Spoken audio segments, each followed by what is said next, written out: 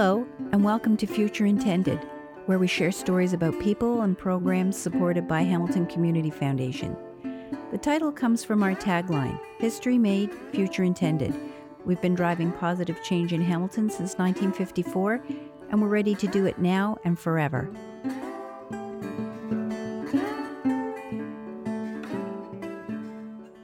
Every November, Canadians mark Philanthropy Month. It's a time to reflect on what it means to give, why we do it, how we do it, and what we have to give. The inspiration to give comes from different places. For some, it's an impulse of compassion. For others, it's the way they were brought up. And of course, there are billions of people around the world who answer the call of their faith through charity. Many religions include doctrines that obligate their followers to give or encourage them to give voluntarily. In this episode, Terry Cook sits down with two faith leaders to talk about what it means to give within their respective traditions. Rabbi Daniel Green of Adas Israel Synagogue in Hamilton discusses the concept of tzedakah in Judaism and the link to social justice and charity. Imam Hossam Halal of the Islamic Society of North America in St. Catharines discusses how Islam links charity with truth and love. Today, I think, is going to be a special episode. November is Philanthropy Month in Canada.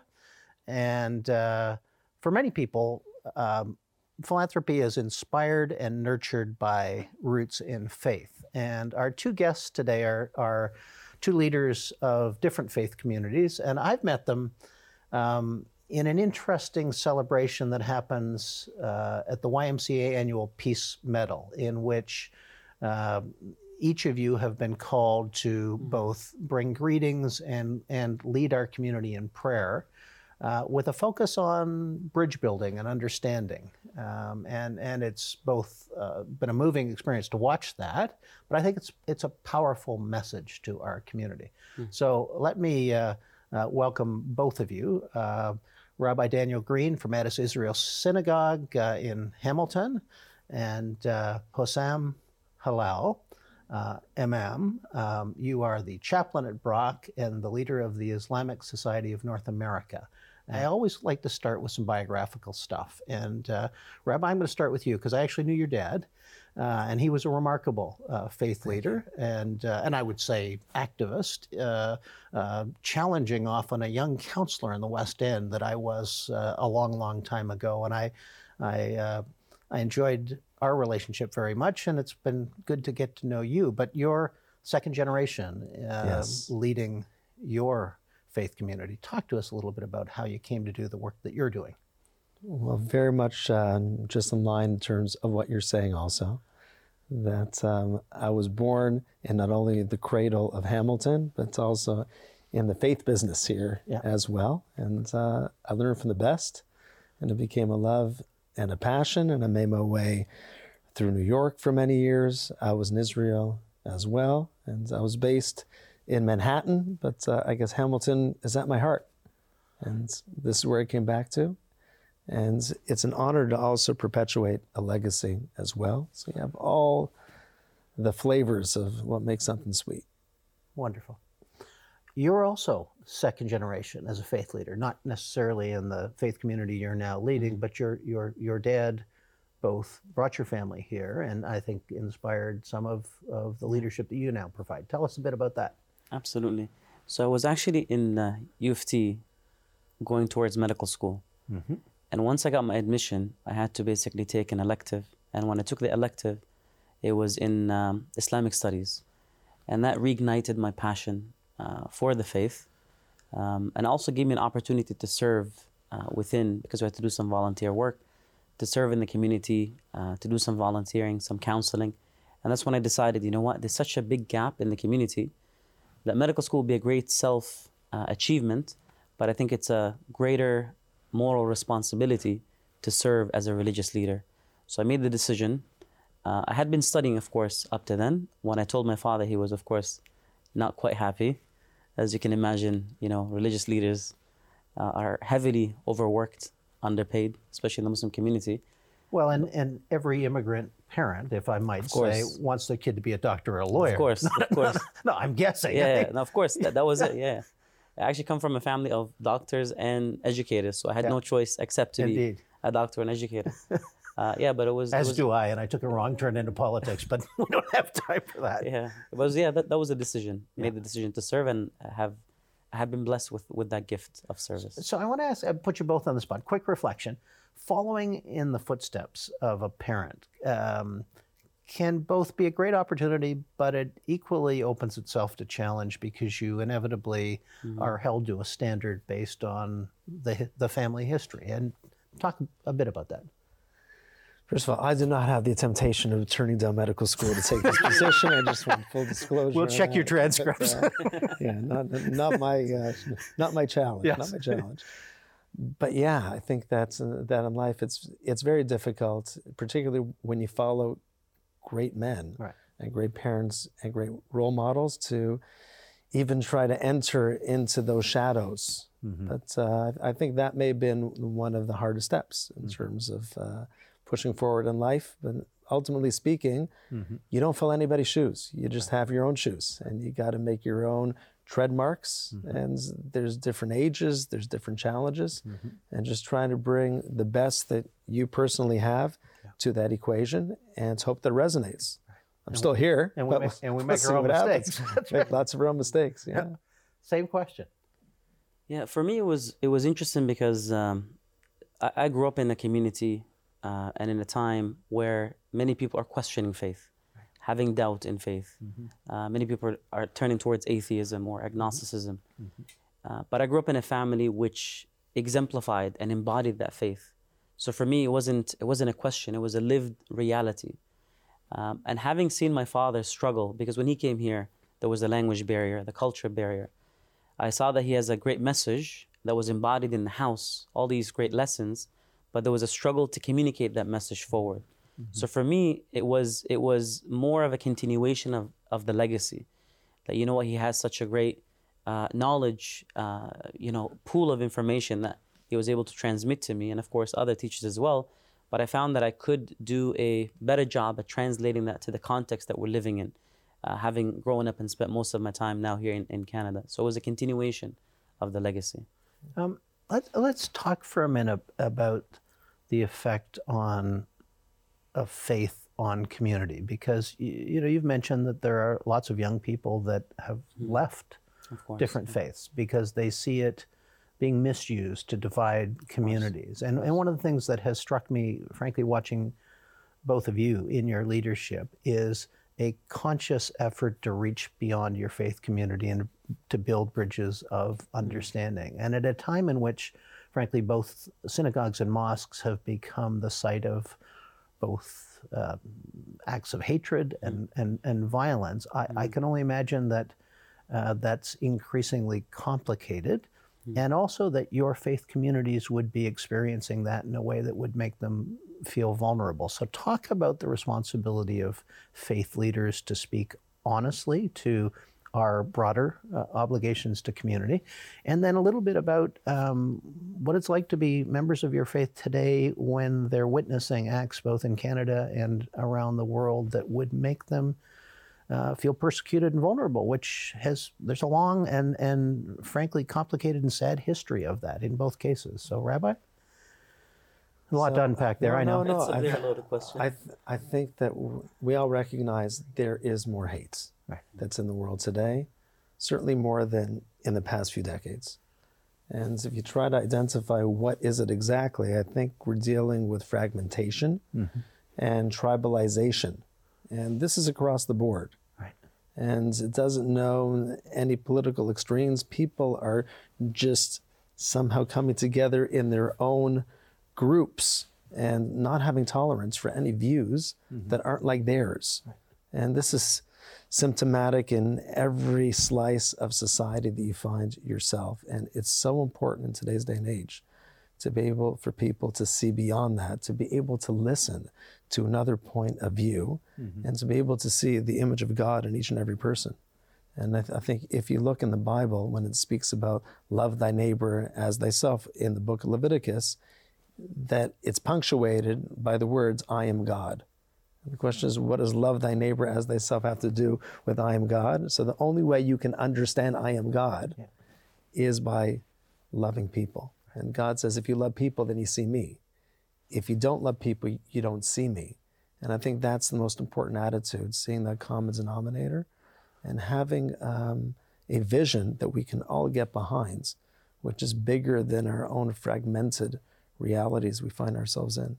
So profound and true. Same question. I would resonate, of course, and echo what the rabbi has said. But I would add that one of the struggles of young people is the language of religious leadership is sometimes so abstract and it's so suspended from the practical reality that it's sometimes difficult to relate to. And I think this is where Islamic history has, something to add to the conversation, because most of the religious leaders that have, contributed to the discussion were not just doing religious leadership for a living. They were doing something else. So most of them were businessmen who also, pursued religious studies. They were doctors, they were engineers, they were, philosophers, thinkers, scientists. So, and that's what I'm trying to do in my own life, not get suspended from reality by just tunneling my entire focus on religious studies and religious leadership, but allow my religion to, hopefully, that's the intent, to, be spoken through the work that I do with the community. And I think that in itself has a much greater way of reaching, the public, reaching especially the young people. They don't want to be told this is right, this is wrong. They want to see it implemented through action. And I think that speaks volumes in every aspect of one's life. And that for me is the reason why I followed my father's footsteps, seeing the love that he has for other people, seeing the love that he has for his family, the love that he has for the community, the love that he has for, my mother, the love that he has for us. And I think that, the concept of love, not just existing as a theory in mind, but existing as a lived experience is such a heavy thing to see. Very, very powerful, yeah. I want to talk now about how faith informs both, frankly, your message to your congregants and, more importantly, the history of philanthropy and charity within the context of Islam and Judaism. And Rabbi Green, why don't you start? Sure. I think when you think about the concept of charity and giving, I think that it is so enmeshed in faith that it becomes almost the cornerstone of what faith is. That we believe that God created an imperfect world, and we become co-creators with God. So when God gives it to the haves, it's to be able that they can be creators in the world around them. And it's a mindset. And if you fail to be charitable, you fail in the basic mission in life itself. And this is what God wants from us. And the word for charity in Hebrew is the word tzedakah, which I just found out is also similar in the Arabic, and that means justice. So why would charity be justice? It seems to be a completely different sort of motif. But the reality is it's a sense of justice because there are inalienable rights that everyone has. And when you are given blessing and bounty, if you don't share that, it's not even yours. It's yours to give to other people. You've been given this great empowerment by God himself. But it's an empowerment that comes out of the sense of the rights of others around you and your lack of ownership over what God has given you in that regard. Can I push you a bit further? Because in the world that I work and live in, frankly, there is philanthropy that plays itself out in names on buildings. And I've always said there's a place for that. And I accept that for big institutions who need to build medical schools or libraries, that perhaps you need donors to do that. And then there's a faith that I witness almost every day of people who very quietly do important things, but in fact don't want any recognition. So where does the concept of reciprocity, recognition factor into the tradition of charity or philanthropy within your faith? I think there's two aspects to that. Maimonides lists 8 different levels of what charity is.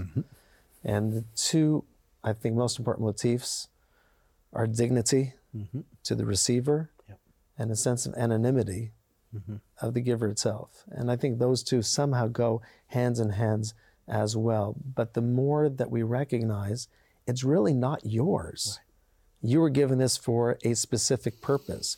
If you were the chair of a foundation, that you recognize it's not your money. Exactly. It's money that's there to be given out. And even in those situations, it's difficult to take ego out of the equation. Yes, it is. But this is part of the exercise that is just as important to the receiver as it is to the giver. But I think that dignity equation is more important than anything else. And the more that we can give out of our hearts with a recognition that it's for others, the more it'll be meaningful on all levels. Excellent. Same question. A little bit about the history of philanthropy within Islam. Sure. So when the Prophet Muhammad arrived in Medina, he left, of course, Mecca. There was a lot of persecution in Mecca, and a new community was established in Medina. The very first public address that he gave the entire community, he said, "O people, أفشوا السلام وأطعموا الطعام وصلوا بالليل والناس نيام تدخلوا الجنة بسلام," which is very beautiful. He says, spread peace and share your meals and pray at night when the world is asleep. You shall enter paradise in a state of peace. And that becomes the essence. Spread peace, not just a greeting, but in action. And the best way to, he says in another narration that the best way to build love between people is, again, to spread peace and to share gifts, to give from what God has given you. And again, it's important to remember that the word sadaqah itself, for us in the Arabic language, it means truth. So when you give, you're being honest in your faith. You're being honest in acknowledging that God is greater than you, that God has given you everything that you have. And by giving, you're, again, acknowledging that it's not yours. It is a responsibility that God has given you. Now, of course, we believe that God has created, beauty and perfection in the world, but the imperfections that exist in the world are human-made. For example, we are the ones that, divide wealth, and, we're the ones that create social boundaries and limitations and things that, socioeconomic limitations that prevent people, that allow certain people to have and certain people not to have. So we would look at it as Muslims as it's our responsibility and duty to fix and to build and to bridge the gap between, again, what God tells us and the reality that exists on the ground, in order to make, again, those who have more happy and more willing to give, and those who don't have, with dignity and respect, again, give them the ability to receive in the most beautiful of ways. And actually, you reminded me when we were talking about dignity, there's so many beautiful things in Islam, so many subtleties. Like when I'm giving charity, I can't give with the upper hand, because that assumes subconsciously a dynamic of power. I have and you don't have. So when I give charity, if I have to give it publicly or I have to give it to someone without, making it, secret, I would have to basically extend my lower hand, and the person that is taking would have to basically have the upper hand, to remind them that you may be getting something physical from me, but you're giving me something much greater, which is the ability to invest in my relationship with God. So that's the way that we look at it. And in terms of the second part of the question, balancing between encouraging others to give by being public and also being private to maintain the dignity of the person receiving, there's a beautiful verse in the Quran where God says, if you publicize charity with the intention of encouraging others, then great. But if you conceal it and have it, as a beautiful, genuine action that you did only for the sake of God, then that is even better. It's a higher virtue. Of course. So Zadaqah, and I'll probably mess up the pronunciation, is central to justice. And I do want to bridge into, so where does the notion of social justice and working to make changes in the here and now that will affect people that have disadvantages or suffer oppression factor into your concept of the calling that you receive and of the work that your congregants are expected to do in our community? Yeah, so I think that it's certainly all part of the same parcel. When you speak about charity, for example, getting back to Maimonides, the highest form of charity is to enable someone to stand on their own 2 feet. So rather than a handout, be able to teach them a vocation so that they can be a giver themselves. This is the highest level.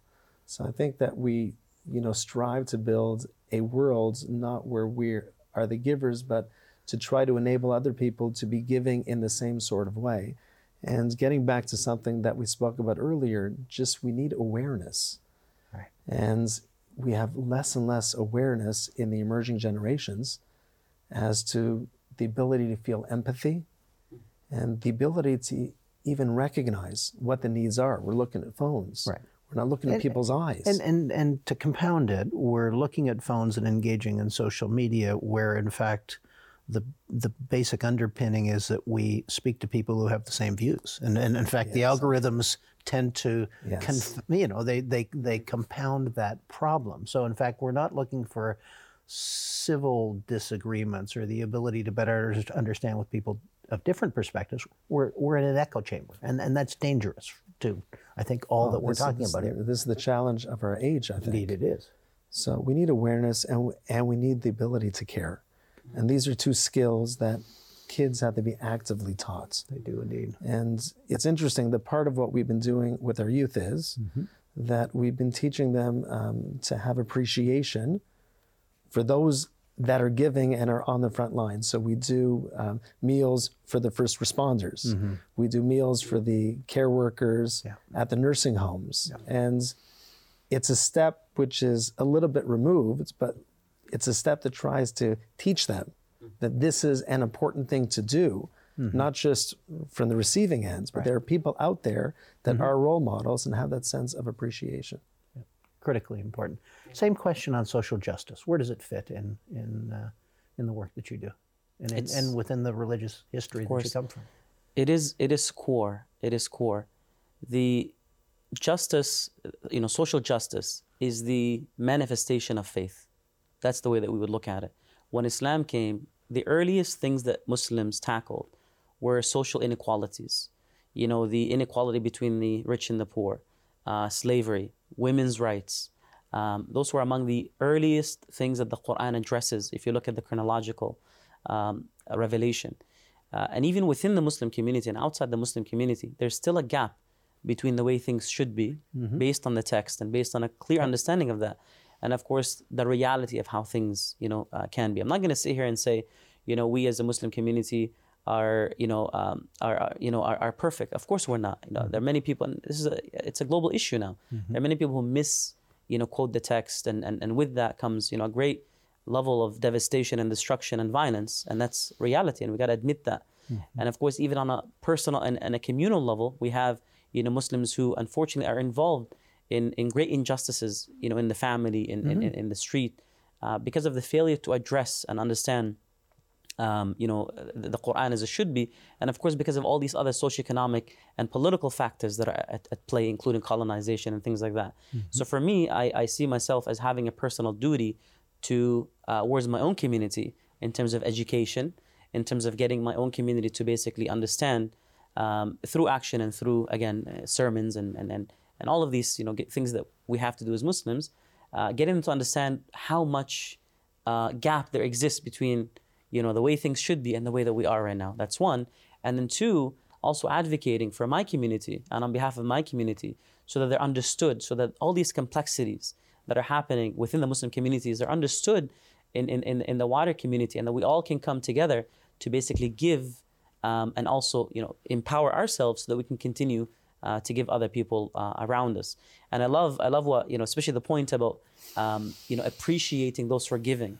Because I'll give you an example, in my own life. One thing that my mother taught me, and this is an Islamic value, she said at the end of every class or at the end of every year, go and appreciate the teachers that taught you. And later on, I sat back and I thought to myself, actually on the way here, I was thinking to myself, all these professors, all these teachers that I've had across, those many years, who have been a part of my success, including learning English and all that. Yep. It's my duty and it's my hope that one day, hopefully in the next couple of years when I'm more settled and finish all my education goals, I want to go back and say thank you to each and every one of them. And if I can't, maybe some of them may not be alive by that time, at least donate on their behalf to basically or do something in their name to show that appreciation and that gratitude. And that is something that we can all do on a personal level. Absolutely. On a very simple individual level. And of course we scale from that. But there's a beautiful saying, and that is, the one who is missing something cannot give it. And I think a lot of young people nowadays, unfortunately, there is not that, that experience of love and selflessness. And everyone is so closed, and everyone is kind of, just there's this negative cloud of, it's terrible. The world is such a terrible place to live in. But there's a prophetic saying, and the Prophet Muhammad, he says that even if you have a seed in your hand and you hear the call to the end of the world, the apocalyptic call, some siren of some sort, still plant the seed. So that optimism, teaching young people to be optimistic, not to hold on to this negative mentality if it's all doom and gloom. No, you have a responsibility, and you can actually be either a part of the solution or a part of the problem. So allowing them and teaching them to be optimistic, I think, is a really important thing in the current day and age. On a perfect note on which to close, because sadly we are out of time. But I'm really thankful that we've had the opportunity, and to Imam Halal from the Islamic Society of North America, and to Rabbi Green of Edis Israel. I want to thank you both for the leadership that you provide in your faith communities, but more importantly, across the board to our entire community. And I get the high honor this year of being the MC at the Peace Medal Breakfast. And I'm hoping that I'll be able to appropriately thank and recognize both of you in bringing your important messages of inclusion and tolerance to our wider community.